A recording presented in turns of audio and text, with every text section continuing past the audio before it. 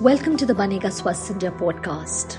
Our focus is on creating a holistic and healthy India for each and every one. Our goal is Lakshya Sampurna Swastika, where citizens, individuals, society and governments work together to ensure health for all.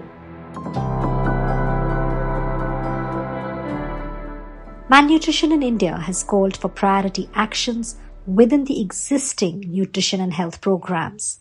Among all the indicators, stunting remains one of the primary signs of malnutrition among children and anemia among women. I'm Ambika Singh Kama, and today we have with us Mr. Arjun Devakt, who is the Chief of Nutrition at UNICEF India. Mr. Vakt will be talking about causes, indicators, effects, and possible interventions required to combat nutritional deficiency and anemia among women and children. Thank you, Mr. Vakt, for joining us. And to begin with, I would like to ask you, tell us how stunting remains one of the primary indicators of nutritional deficiency among children. Stunting is basically that a child doesn't grow enough in length. Yeah, and stunting is not something that happens overnight. Yeah, you're not overnight you get longer or not.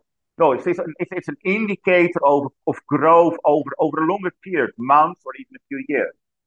And we see that in India, about 1/3 of children are stunted. Children under 5 are stunted.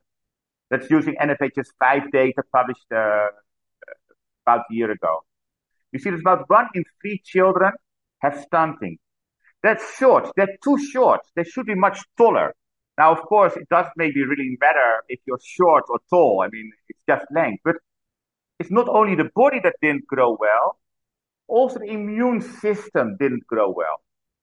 Therefore, we see that children who are malnourished, who are shorter, they're also more prone to illness because the immune system is not as strong, it's not as developed. But it's not only the length, it's not only the immune system, it's even the brain. The brain needs special nutrients. It needs not just energy, it also needs micronutrients, vitamins and minerals to grow. And actually we know that in particular in the first 1, 2, 3 years, the brain needs to grow very fast. If it doesn't get the right nutrients, the brain will also, that's called stunted. You have a stunted brain. And we see long-term impact of that. I always argue the best investment in education, in educating your child, is feeding the child well in the first 2 years. If the child is not fed well in the first 2 years, the brain doesn't grow as well. And that is irreversible. So you imagine, a lot of children go to school when they are 6 years old, but their brain was not fully developed as much as it could if they had good nutrition in the first 2 years. So it is really these first 2 years, but actually even what is happening during pregnancy, when a baby is still in the belly, that are so crucial. And we call this the 1,000 days. The 1,000 days from the start of pregnancy till the end of the first 2 years. The government in our country has rolled out several policies related to food and nutrition, like midday meals, public distribution of food grains, buffer stock scheme, and a lot more. What's the status of these food policies? And India has very, very good programs. It's got very well put policies, very well designed technical protocols on what needs to be done. So in India knows what to do. The challenge is, can we reach everybody? Is everybody being reached with this program? So you're saying that the policies related to food and nutrition are good, but its reach to every individual indeed is the question we need to answer. Mr. Vakt, speaking of nutrition, how can we improve its status among women and children? If I look in India, I would see 4 things. Let's call this the big 4 of 1,000 days in India. The first one is diet. Mothers and children need to eat nutritious, balanced food. Yeah, so we need to have what we call a balanced meal. Enough foods that is high in protein.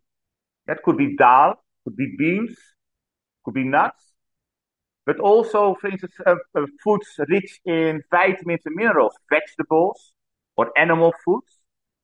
Yeah, so we need to educate mothers and fathers so that both the pregnant woman, but also the young child, besides the breastfeeding from 6 months old, gets this balanced meal. The next one is growth monitoring. We need to monitor the growth of a mother. Is the mother gaining enough weight to feed? Because the mother is eating for two, the mother is eating for herself, but she also needs to eat for the baby. Is she growing well? But also children. Children under 5 years, we say. Well, I would say children under 2 years at least. We need to check their weight every month. Is this child growing well? Is it gaining weight? And if not, we need to find out why not. Was the child ill? Didn't it get the right diet? Yeah, so that we can intervene. And if a child is below 6 months, it needs breast milk alone. And we need to help the mother how to breastfeed. And the big four of India, for me, is we need to address anemia. For big four of India, is we need to address anemia. Anemia means that you didn't have the right nutrients to make the blood strong enough. We're not able to the blood is not strong enough. It doesn't have strong hemoglobin to transport oxygen to every part of the body. It's not strong enough to feed the cells in the body. Mr. Waqt, in our country, we see the maximum number of women suffering from anemia. The rates have been high. What measures can we look at to reduce the rate and actually combat it as a whole? Anemia Book Bharat suggests 6 interventions. It's recognized that there's no magic bullet to stop anemia in India or in any other country. It requires a multi-sectoral response and multiple interventions. Diets. People need to eat nutritious diet. But many people don't know what nutritious diet is. They think that a lot of rice might be nutritious, or oily food might be nutritious. But both carbo or fat-rich meals might still the hunger, but it does not stop anemia. You need micronutrients for that. Iron, folate, but also other micronutrients to stop anemia. And I call it nutrition literacy. Nutrition literacy is still too low in India. I wish that the same kind of level of investment would be made to promote nutrition literacy, to help people to understand what healthy, balanced meals are. Then fortification. Much of the food doesn't have enough nutrients.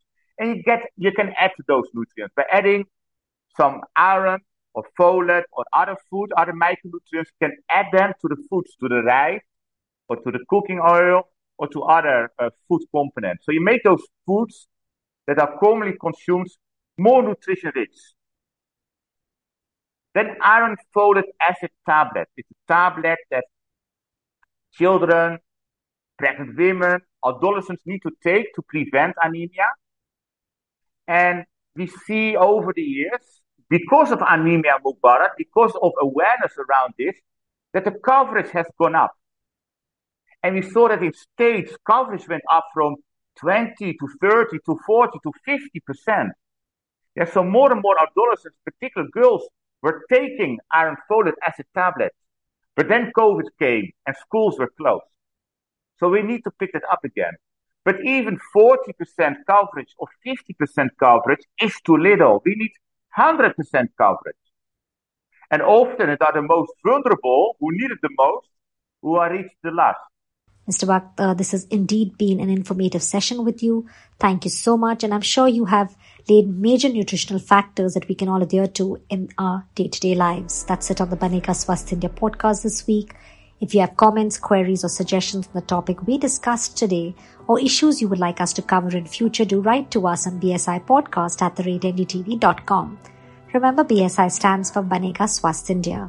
You can also connect with us on Banega Swasth India handles on Facebook, Twitter, and Instagram, and continue the conversation through the week. Till next week, this is Ambika Singh Kama signing off. Stay healthy, stay safe.